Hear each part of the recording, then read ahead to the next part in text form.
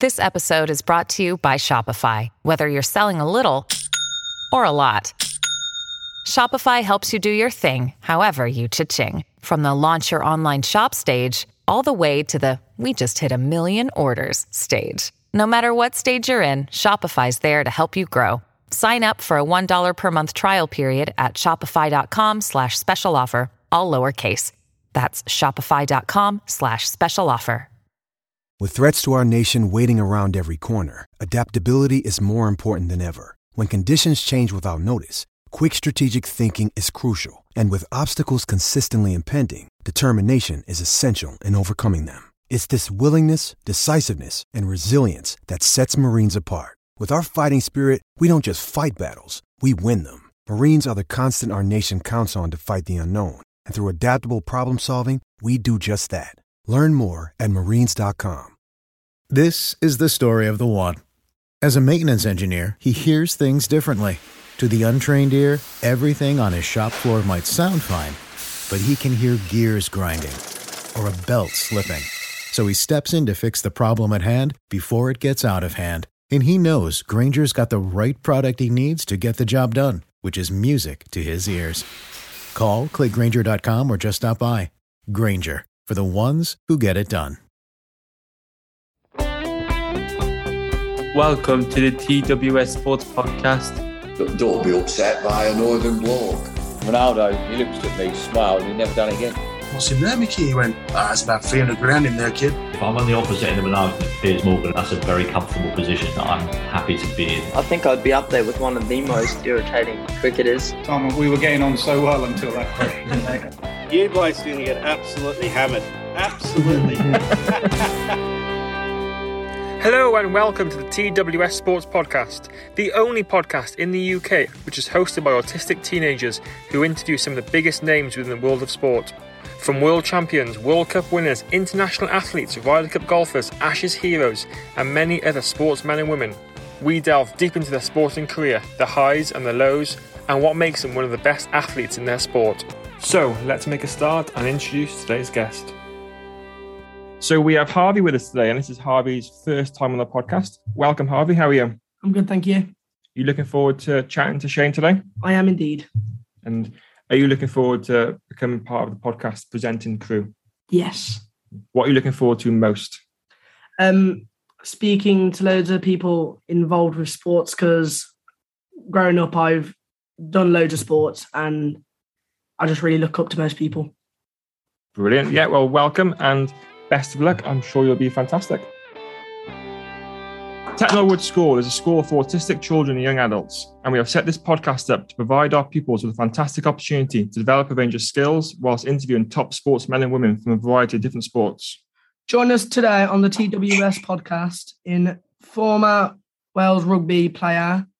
He has played 87 times for Wales and is Wales' all-time record try scorer. Welcome to the podcast, Shane Williams.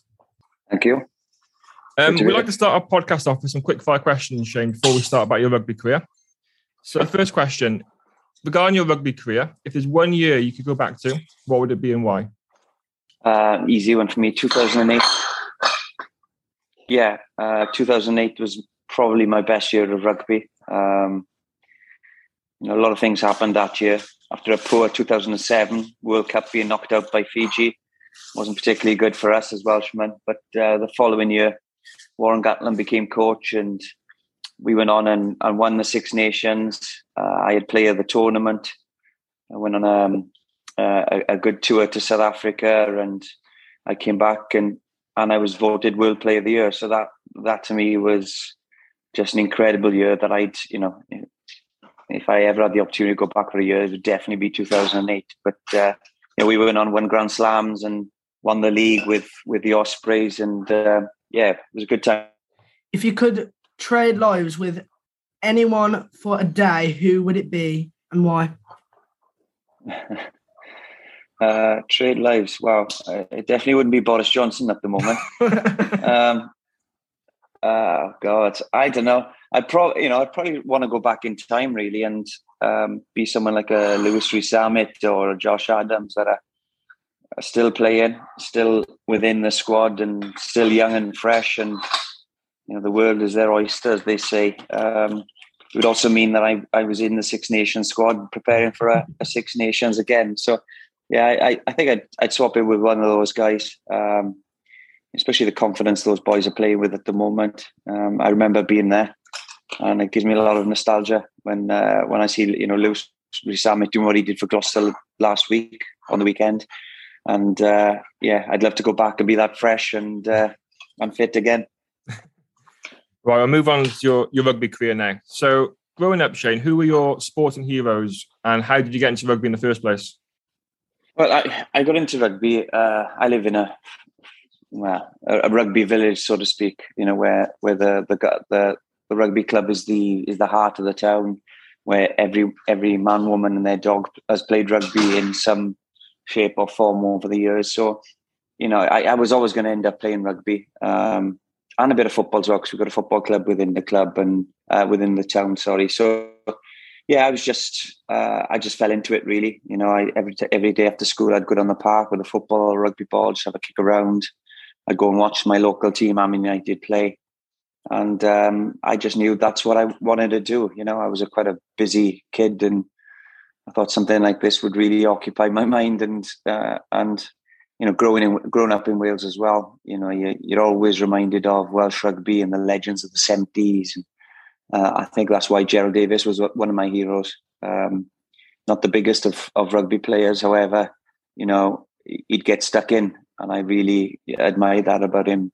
And then after Gerald, Ian Evans came on the scene, and he was pretty much one of the only good players we had in Wales back in the 80s, 90s, unfortunately. And he was scoring all the tries for us. So, he was a hero of mine. Is it right that you started your career as a scrum half? What made you move to play on the wing? I started as a scrum half. In Wales, we got this tendency of looking at someone and putting them in a position. Now, I was very small growing up. And the stereotype usually of a scrum half is the small, short player that has got a bit of a temper of him, like a little Jack Russell, and I probably fitted the bill. But I didn't care. I enjoyed that. It meant I got involved in the game a lot, and I played it all the way through my junior level, I suppose, scrum half. But I joined Neath. Actually, I became a professional rugby player as a scrum half. However, I just felt that with my pace and my vision, I thought moving to the wing would be a good choice, and the coach agreed. And whilst a professional player, I started playing the odd occasion on the wing, and I scored 2 tries on my first game for Neath on the wing. And I think the coach looked and said, "Look, I think we found the position for you. This is where you need to be. You're scoring lots of tries. You're enjoying yourself out there." And that's where it stuck. And within a year of doing that, I was a professional. Not professional, but I was an international rugby player. So it happened very quickly for me. What was it like to start your career at Neath? Yeah, very strange, because I live in a Llanelli region, Scarlets region. I still do, actually. So the majority of the people in my town were Scarlets fans, Llanelli fans, and in fact, Neath are renowned for being one of the dirtiest sides that have played the game. They're always aggressive and big, strong, tough players over the years. So I didn't really pay attention to Neath until, the coach Lynn Jones came and watched me in a game for my local team, Army United. And when the offer came to go and train with them, I thought, oh my God, are people going to be talking to me in the Valley? Because it was, you're going to the dark side almost. So, but they did. They were great, and I enjoyed my time. I enjoyed my summer training there, and I was lucky enough to be offered a contract at the end of the summer. So, and I didn't look back. I loved my time there. There were some great players, great friends I've made up with over the years, and I started on the same day as players like Steve Tandy and Duncan Jones and these guys, and they're still my mates now. So yeah, we had good times. And then as you already said, you made your Wales debut quite quickly after that in 2000 against France in the Six Nations. What are your memories of making your Wales debut? Yeah, I just remember thinking to myself when I got selected for the squad, God, I'm green. I've hardly played any, senior professional rugby. am I going to be able to cope? What am I doing here? I had all the doubts you can imagine for a young man just being thrown into an international team. But it didn't take long for me to start enjoying the training, and eventually, I got selected on the bench against France. I was absolutely petrified because I looked at the team facing me, and there was players like Emile Intermac, not the Intermac playing now, his dad. That's how old I am. And Manier and Ibanez, Castagnier, and I was thinking, wow, I'm going to be on the same field as these legends, and I was petrified. If I'm honest, I didn't really think I was ready. But as soon as I got on that field, I absolutely loved it, and I loved the whole experience. Apart from throwing an intercept pass to Emile Intermac, but you live and learn. But I was determined not to let it, stop me moving on and progressing. And I started my next game against Italy the following week. So it's funny how these things kind of turn around, and loved it. Absolutely loved it. Playing in front of 70,000 people, knowing there was about 6 million people watching it on telly. It was nerve-wracking, but at the same time, it was giving me goosebumps, and I loved it. So it was a brilliant experience. How did you, before the game, how did you cope with, because playing for Leith, you play in front of a few thousand and a few thousand watch on TV. As you said, to play in front of 75,000 at Millennium. How did you cope with that? And obviously you must have been very nervous. Yeah, I was really nervous. I think, I had to cope. It was as simple as that. I was warned in training that, it's very intimidating, that, you're going to have the whole crowd there. Your family's going to be in the stands somewhere. There's going to be people there that want you to succeed. There's going to be people that want you to lose. There's going to be people, who are sitting on the fence but don't really know you. And I felt personally for me as well, there was a lot of pressure because, a lot of people didn't want me in the squad because of my size, the fact I was very green and was I ready? So I had to prove a point to a lot of people as well. So the huge pressure, and I could feel it, and every time I'd done a press conference, they were on about pressure and would I be able to cope? And I'd go home and people were talking about, oh my God, you must be nervous. This is a huge game. So yeah, it did. It was very, very heavy, and I probably felt it right up to the point of, getting on the field. And as soon as I got on the field, all the nerves and all the pressure seemed to disappear. And I just went for it and, never looked back really. I think sometimes things do get scary and, you get intimidated and you think you're going to fail, but as long as you give it a go, then, no one can really ask any questions of you. And that was my attitude. Steve Hansen then became Wales head coach in 2002. We read that you had a difficult relationship with him. Why was that? Yeah, well, quite simply, he dropped me from the team. I'd played for Wales. I was selected in for Wales from Graham Henry in 2000. I played a year of rugby. I was enjoying myself. I was an international player. I went and played sevens. I went on the tour, and I was scoring tries and I felt I was doing okay. And then Steve Hansen came on board, like I say, 2002, and pretty much decided that, he wasn't good. I wasn't going to feature in any of his plans because of my size and because he wanted a larger player to play on the wing. And so, yeah, it's safe to say I didn't really like him particularly much at the start. And he kept me out of the team for, probably a year to year and a half. So it was very difficult. You take it very personally because there is a personal thing, and I didn't quite have a voodoo doll of Steve, but if I could have got my hands on one, I would have. But, looking back, hindsight, it's quite funny actually that the time that he did drop me made me go away and evaluate my rugby life, work on my game, work on things that perhaps I wasn't particularly good at or not very strong at. And, my whole mindset was to prove Steve Hansen wrong. So I worked, I went through a tough time at the start because I tried putting weight on, I was taking supplements, I had injuries, and it was a vicious circle of just not being good enough, not getting in the squad. And then when I did relax and just get on with things, things started to come together. My defense was getting better. I was putting size on, but my pace was I was getting faster then. And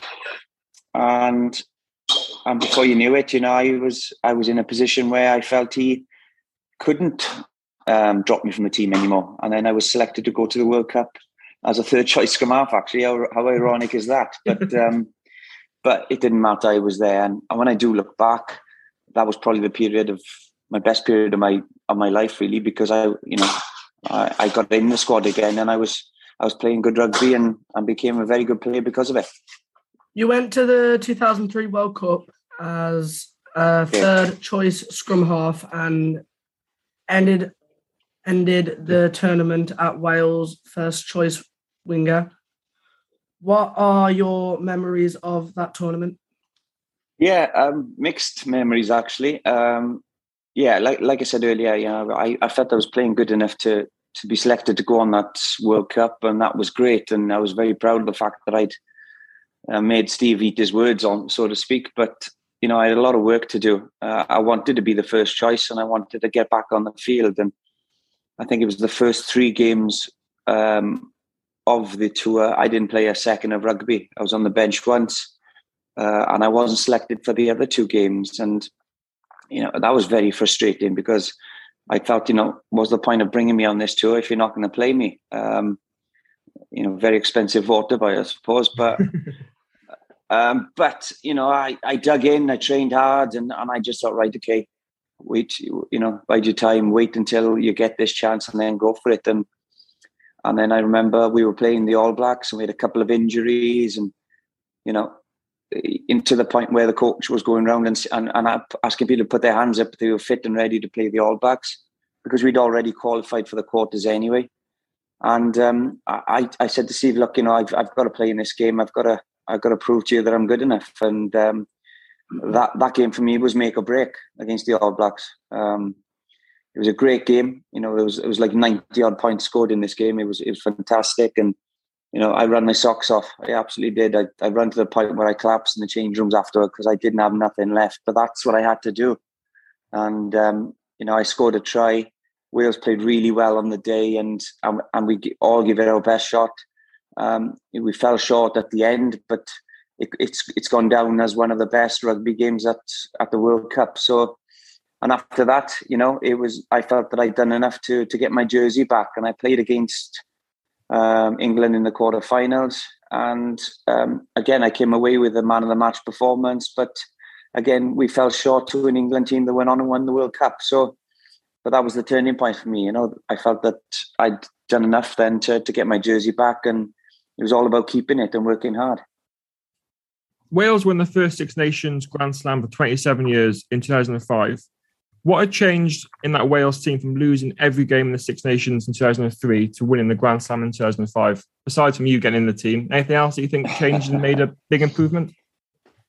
Well, I'd like to think that me getting into the squad made a difference, but I think it was just attitude. 2003, we'd actually played, like I said, now some good rugby in the World Cup, but 2003, 2004, there was a lot of poor rugby. I think we were trying to find our way. We didn't really know the direction of how the team wanted to play. We were good at attacking, but we were leaking tries. And I think just 2005, we addressed it in the Six Nations, and with a captain like Alfie and who had a never say die attitude and a good attitude within the players, we felt we just, we had something special, and we went on and did what we did. No one expected us to, and I think the rest of the teams in the Six Nations probably didn't expect us to. So that helped us as well. But yeah, we were just resilient. We went out there. We enjoyed our rugby. We played some great rugby ball in hand, and we defended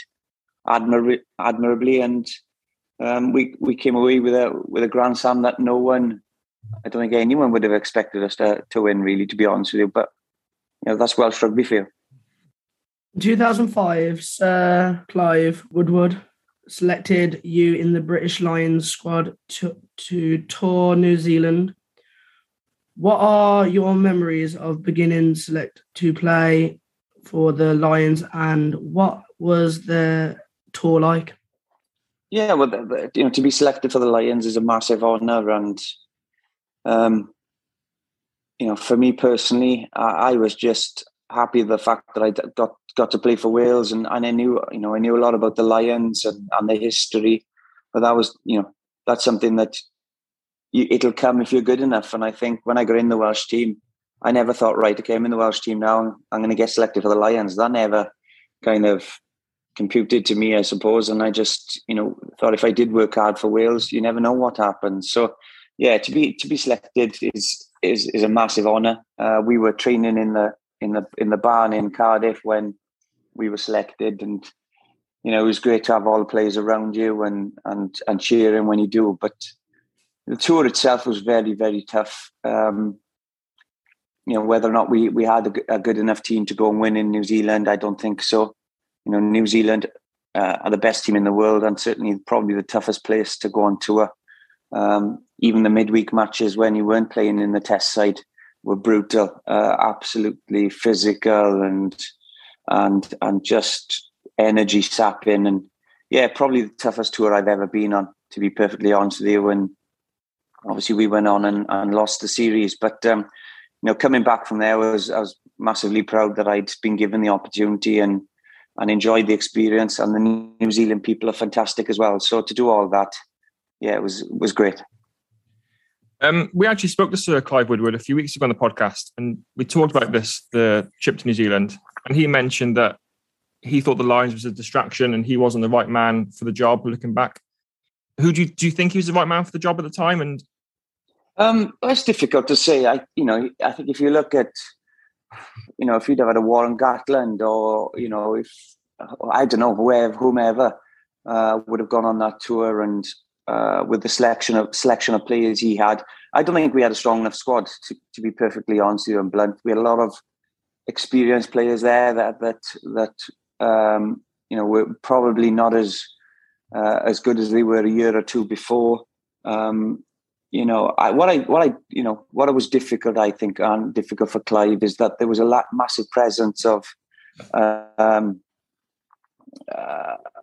press and paparazzi, and making a big fuss of the fact that we had a World Cup winning coach come in and taking us to New Zealand, but the team wasn't good enough, and it just felt very political. And I think Clive would probably agree to that himself. And at times, you just had to realise that it was a rugby tour. It didn't matter whether it was a rugby tour to Swansea Valley or the Rhondda or France. It was a rugby tour, and sometimes you don't have to overcomplicate things. And I think we just overcomplicated things at times. But when I look back at the whole experience, I really enjoyed it. I was a Lions player. I was in New Zealand, where the rugby is tough and people absolutely love it.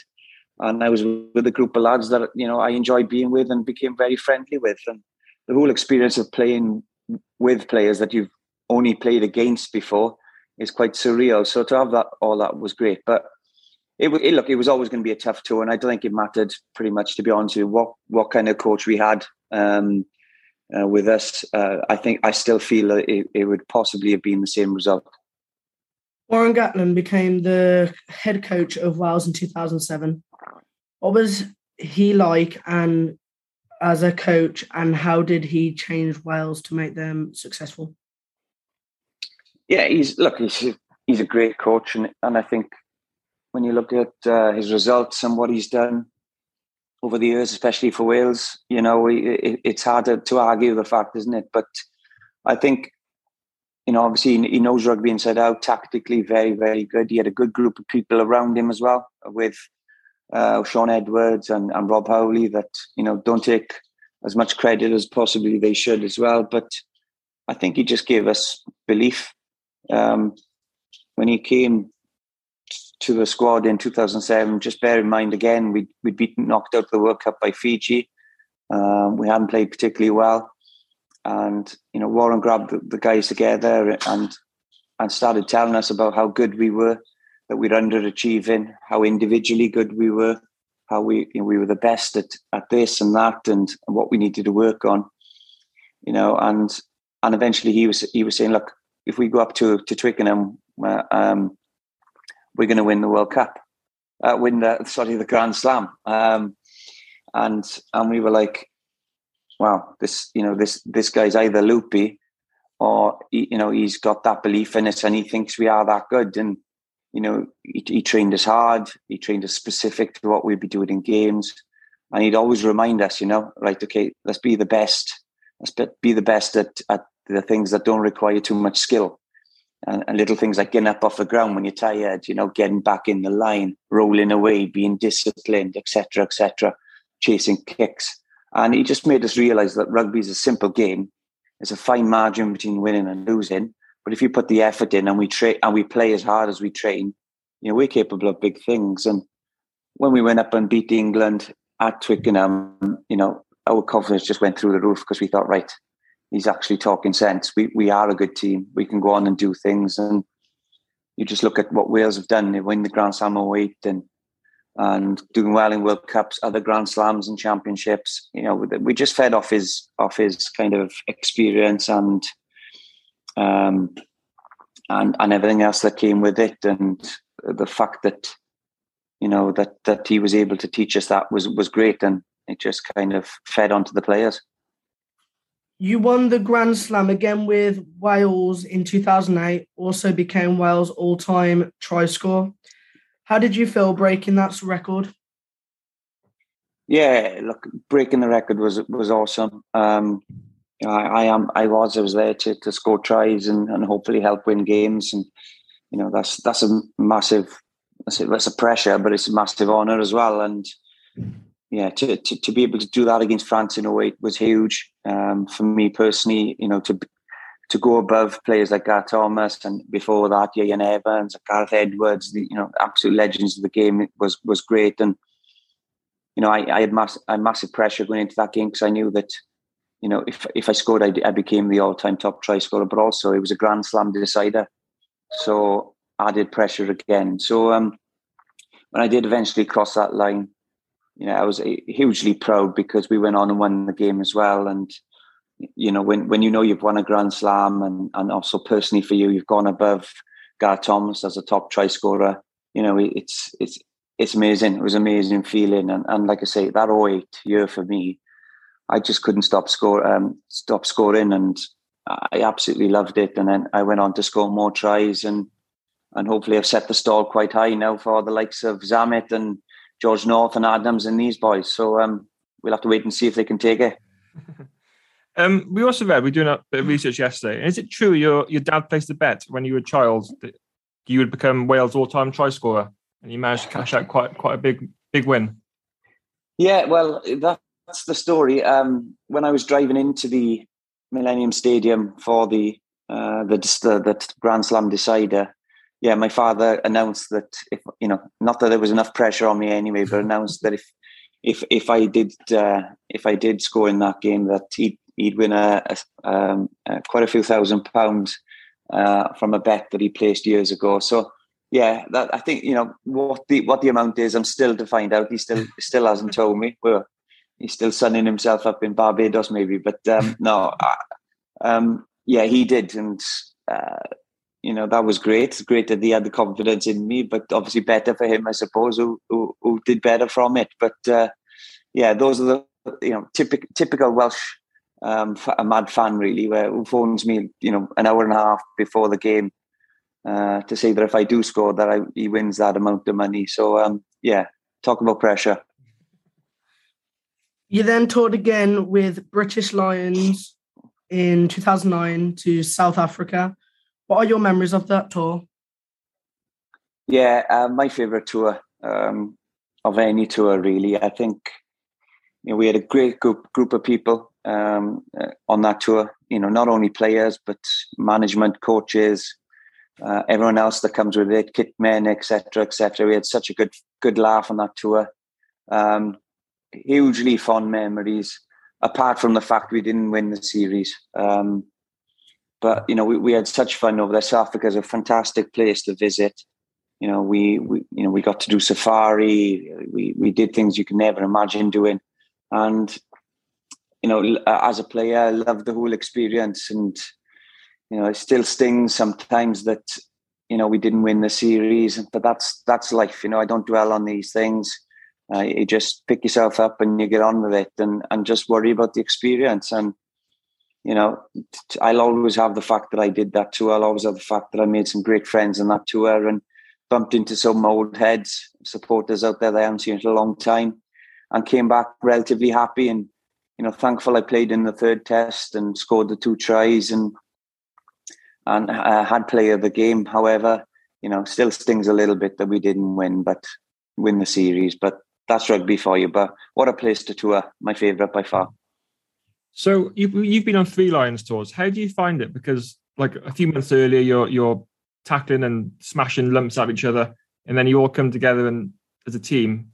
How did you find it? Was it easy or was it quite difficult at times? I think once you've done a tour, it gets easier. By 2009, especially, I'd made friends with a lot of the players that were going to be on the tour with me. Having played against them after the games, got to know them, whether it be just having a coffee or a beer or just meeting them, through their rugby life. So I got used to by 2009. 2005 was strange because I was still relatively new to the game. Players like Johnny Wilkinson, who, some of the best players that played the game, Jason Robinson and players like that, I've always been a big fan of. So playing with them for the first time and sharing rooms and going out for a coffee or whatever it is was quite bizarre.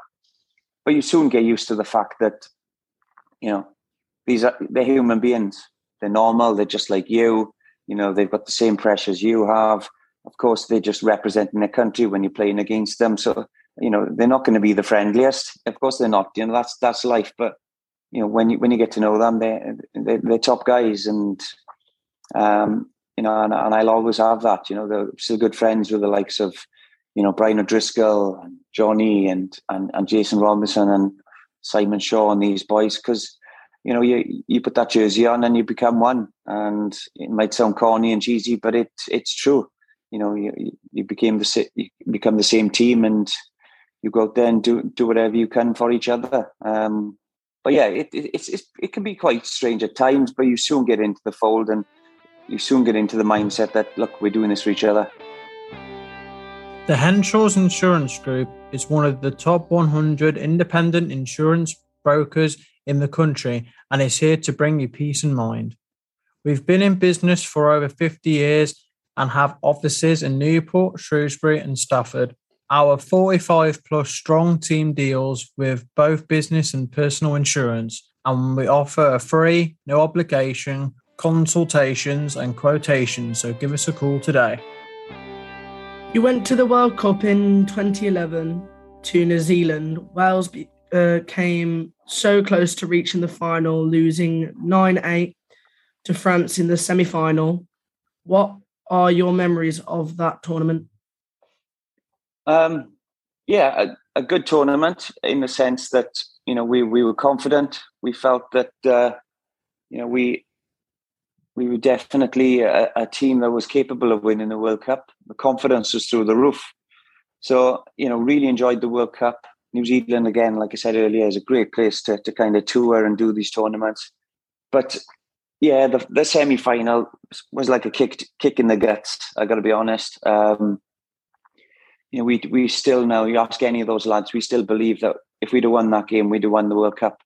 That's how confident we were. So to lose in that fashion, with Sam getting sent off and only losing by a point and, having missed a couple of kicks, it's tough. It is tough.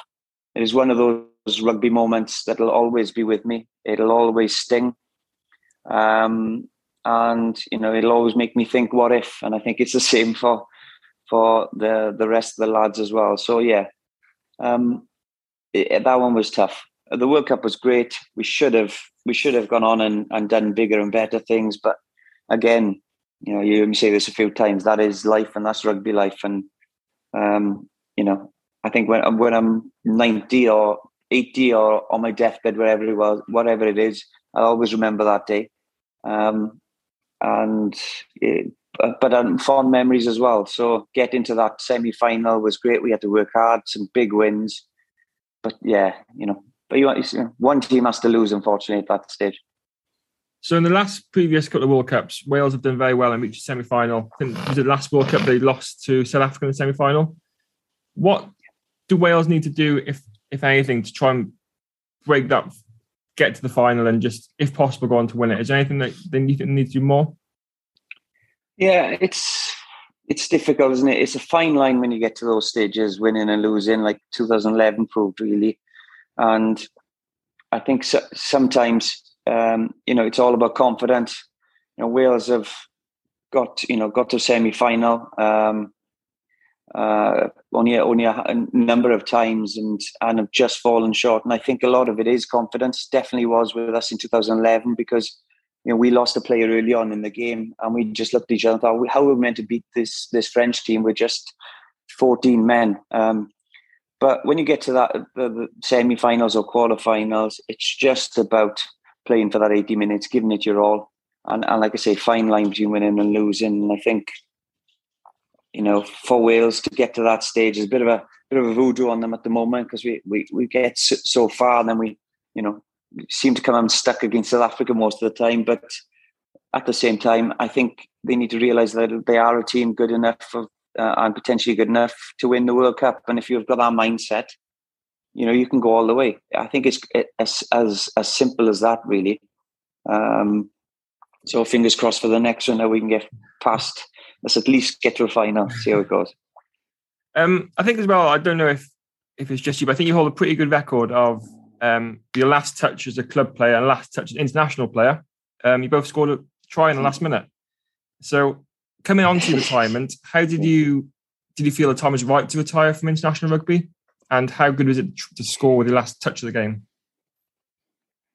Yeah, first of all, I knew I could potentially, looking back, I could potentially have played for another year maybe. And then who knows, I could have had a nasty injury or, I could have been dropped from all teams and finished on a low. And so retiring was a decision I made before, I had to do it really, I think. And I stick by my decision.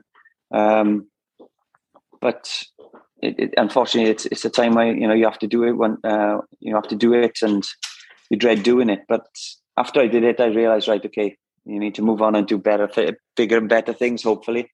But to score in, certainly to score in my last match for Wales was a huge honour because I hadn't touched the ball much in the game. I knew it was my last time playing, and it was in front of a home crowd, a sellout crowd, and my family were there and friends.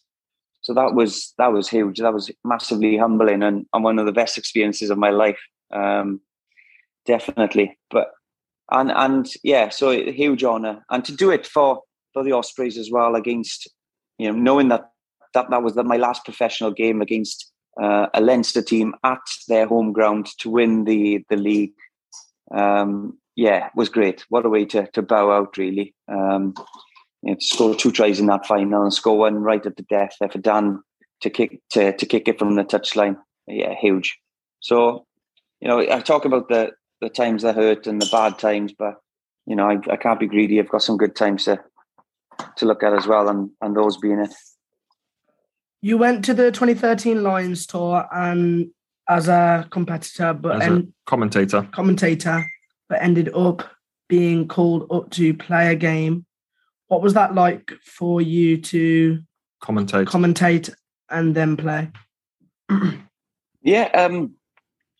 Bizarre, I suppose. It was good. I was living in Japan at the time, and I was just about to board a plane to Australia, and Robert Howley phoned me and said, would I be able to play against the Brumbies for the Lions because they had a couple of injuries? And the first thing I said was, look, Rob, I'm getting on a plane. I don't have any boots. I have no kit. I have no gum shield.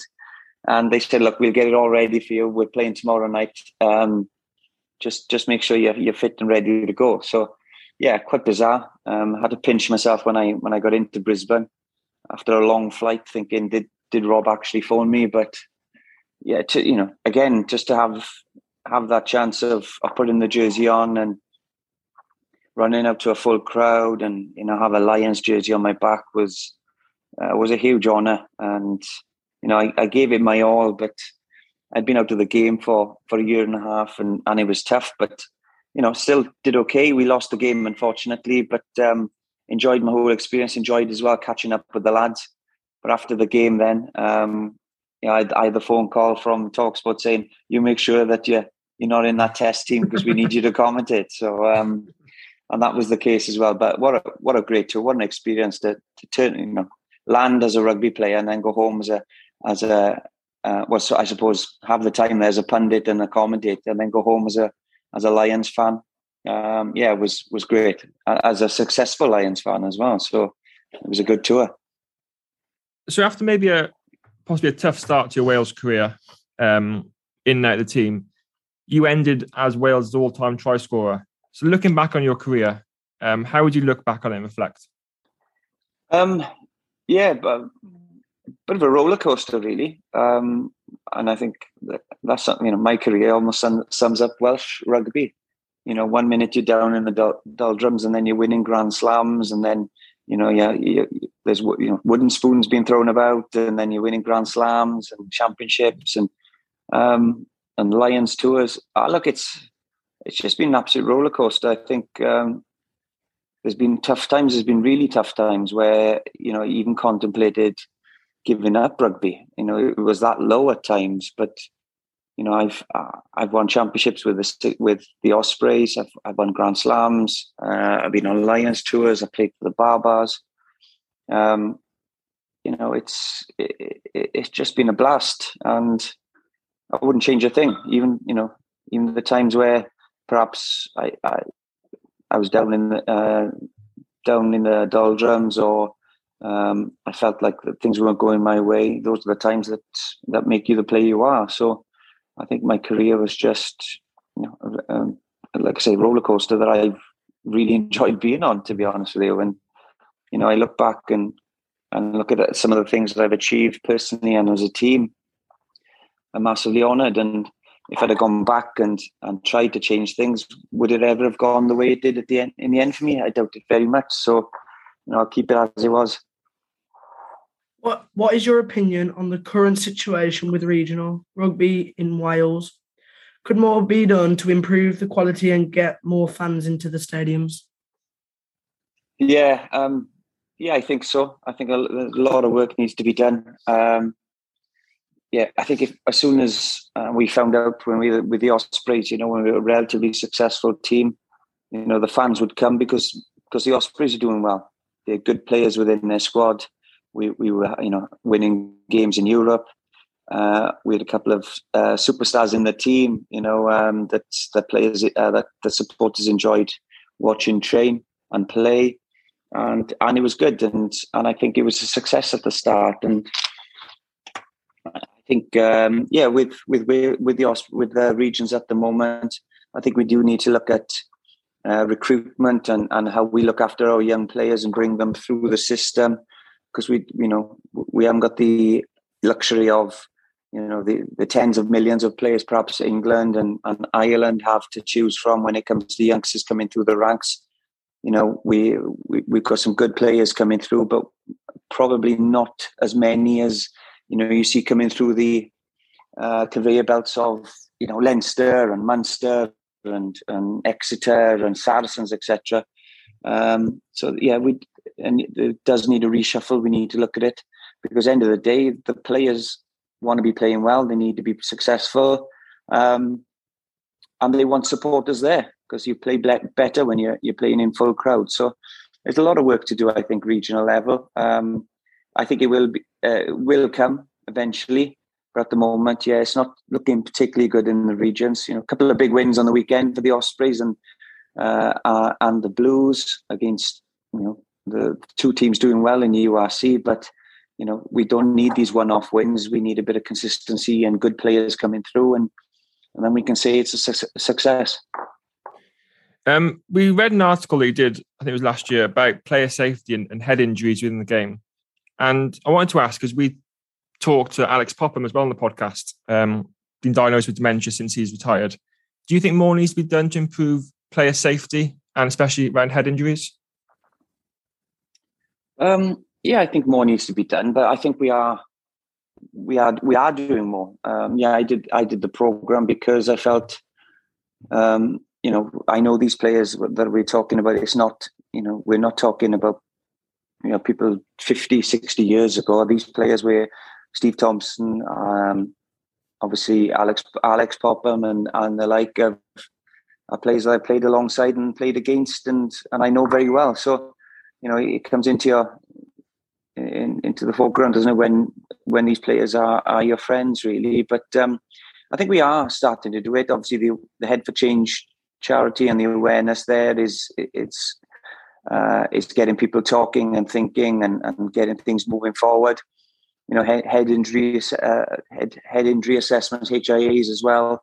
More and more has been made of that. Doctors and physios are in charge of the players far more now, whereas they were kind of kept away during training and in games. And of course, the laws have come in where there's no head contact, and it makes my blood boil. People are saying, our rugby's gone soft." These people who say that, they dare you to go on the field and play against some of these players for 80 minutes. Even with legal tackles around the waist and legs and the gut area, because I can tell you one thing: it's not nice. So the game is being made safer. I think we've got a lot of work to do, but I think we are moving in the right direction thanks to the likes of Pops and Tomo and the rest of it. So it'll only get better, and we're seeing less and less cards. We're seeing red and yellow cards now, but I think we're even seeing less and less of those now, because players are trying to keep their tackles safe and keep players safe, and that's good to see. You have a coffee business with some of your Welsh teammates. Can you tell us about that, please? Yeah, Fab 4 Coffee. We started it during lockdown, almost like a lockdown project, like a lot of people have done, really. But it's myself, Mike Phillips, Lee Byrne, James Hook. We've always been very close, and we've always been someone that would, love to go out for a coffee, whether it be on a tour or back home in training or on the Welsh camp. We'd always be looking for the perfect coffee, I suppose, going to these coffee shops, and it was a great time to unwind and have a chat and just chill out. And when we all kind of went our separate ways, and I went to Japan, boys went to France, England, we kind of lost that. We lost those times where we, it would be our getaway, I suppose, to forget about rugby and just have a chat about everything. So, yeah, we decided why not start our own coffee company then, and try get that perfect coffee out there, and it would give us an opportunity as well to kind of meet up again once the lockdown was over to discuss the business and get the coffee out nationally, and that's what we've done. We've grown it. We're just over a year now into the business. It's going really well, and gives us an opportunity to have a catch up and a chinwag about the good old days and have a coffee at the same time. So yeah, it was good. It's good fun. It is good fun. It was a good startup, and hopefully it'll be a success. And we've already talked a bit about your kind of personal difficulties since retiring from the game. How have you found retirement, and have you found it difficult? Yeah, retiring was hard. I'm quite an active person, so before I retired, I thought it'd be nice to, just sit around, do nothing for a while, and chill out. But that didn't last very long. Giving up rugby was very, very tough, and it was something if I could have, I'd have gone on forever doing. But you've got to be realistic, and life after rugby is tough because I spent so much time training hard and working hard to be a good rugby player, that when you retire from rugby, you don't need that anymore. So you've got to kind of learn new trades and new skills. And, I've kind of been lucky in the sense that I've had the chance to start other businesses and do a lot of TV work and still stay within the game in that sense. But I miss it. I miss it terribly. I miss physical training. I miss being with the lads. So, for me, I started doing running and cycling and swimming, and I got into the triathlon game. And again, the train quite hard with that. Keeps my mind ticking, keeps my fitness ticking over as well. And I get to compete against hundreds or maybe thousands of people in these events, and at the time as well, raise money for charity, which I like to do as well. So it was hard at the start. I still find it difficult that I'm not playing rugby, but you need to move on. You've got plenty of years in you yet, so enjoy every single second of it, I'd say, and do the things you enjoy doing, and and do it with a smile on your face and you'll be fine. Thank you so much for taking the time to chat with us today. Shane, we really enjoyed speaking with you, and it means so much to us as a school to be able to have an opportunity to speak with you. Thank you. Pleasure, guys. Thank you very much. So, Harvey, Shane's just gone. Congratulations on your first podcast. How do you think it went? I think it went really well. It was my first time. It was quite nerve-wracking, but I done it. You did really well. What was your favourite bit of the podcast? I think maybe when he was talking about his coffee, because... Do you like coffee? Yes, I do. Yeah, me. So hopefully we'll have a look at his coffee and maybe we'll try and get some for when we do a podcast next. Absolutely. So Harvey, thank you so much for joining me today. You're welcome. Yep, hopefully we'll get you back in at some point. And thank you so much for listening, and we will see you next week. Bye. The TWS Sports Podcast combines autism and sport. This unique podcast is hosted by children with autism, and each week they interview famous sportsmen and women from around the world. The TWS Sports Podcast takes you deep into the sports star's career, their highs and lows, what happens away from the field of play, and so much more. This podcast is available on Apple Podcasts, Spotify, and all other podcast apps. The TWS Sports Podcast, where autism and sports combine.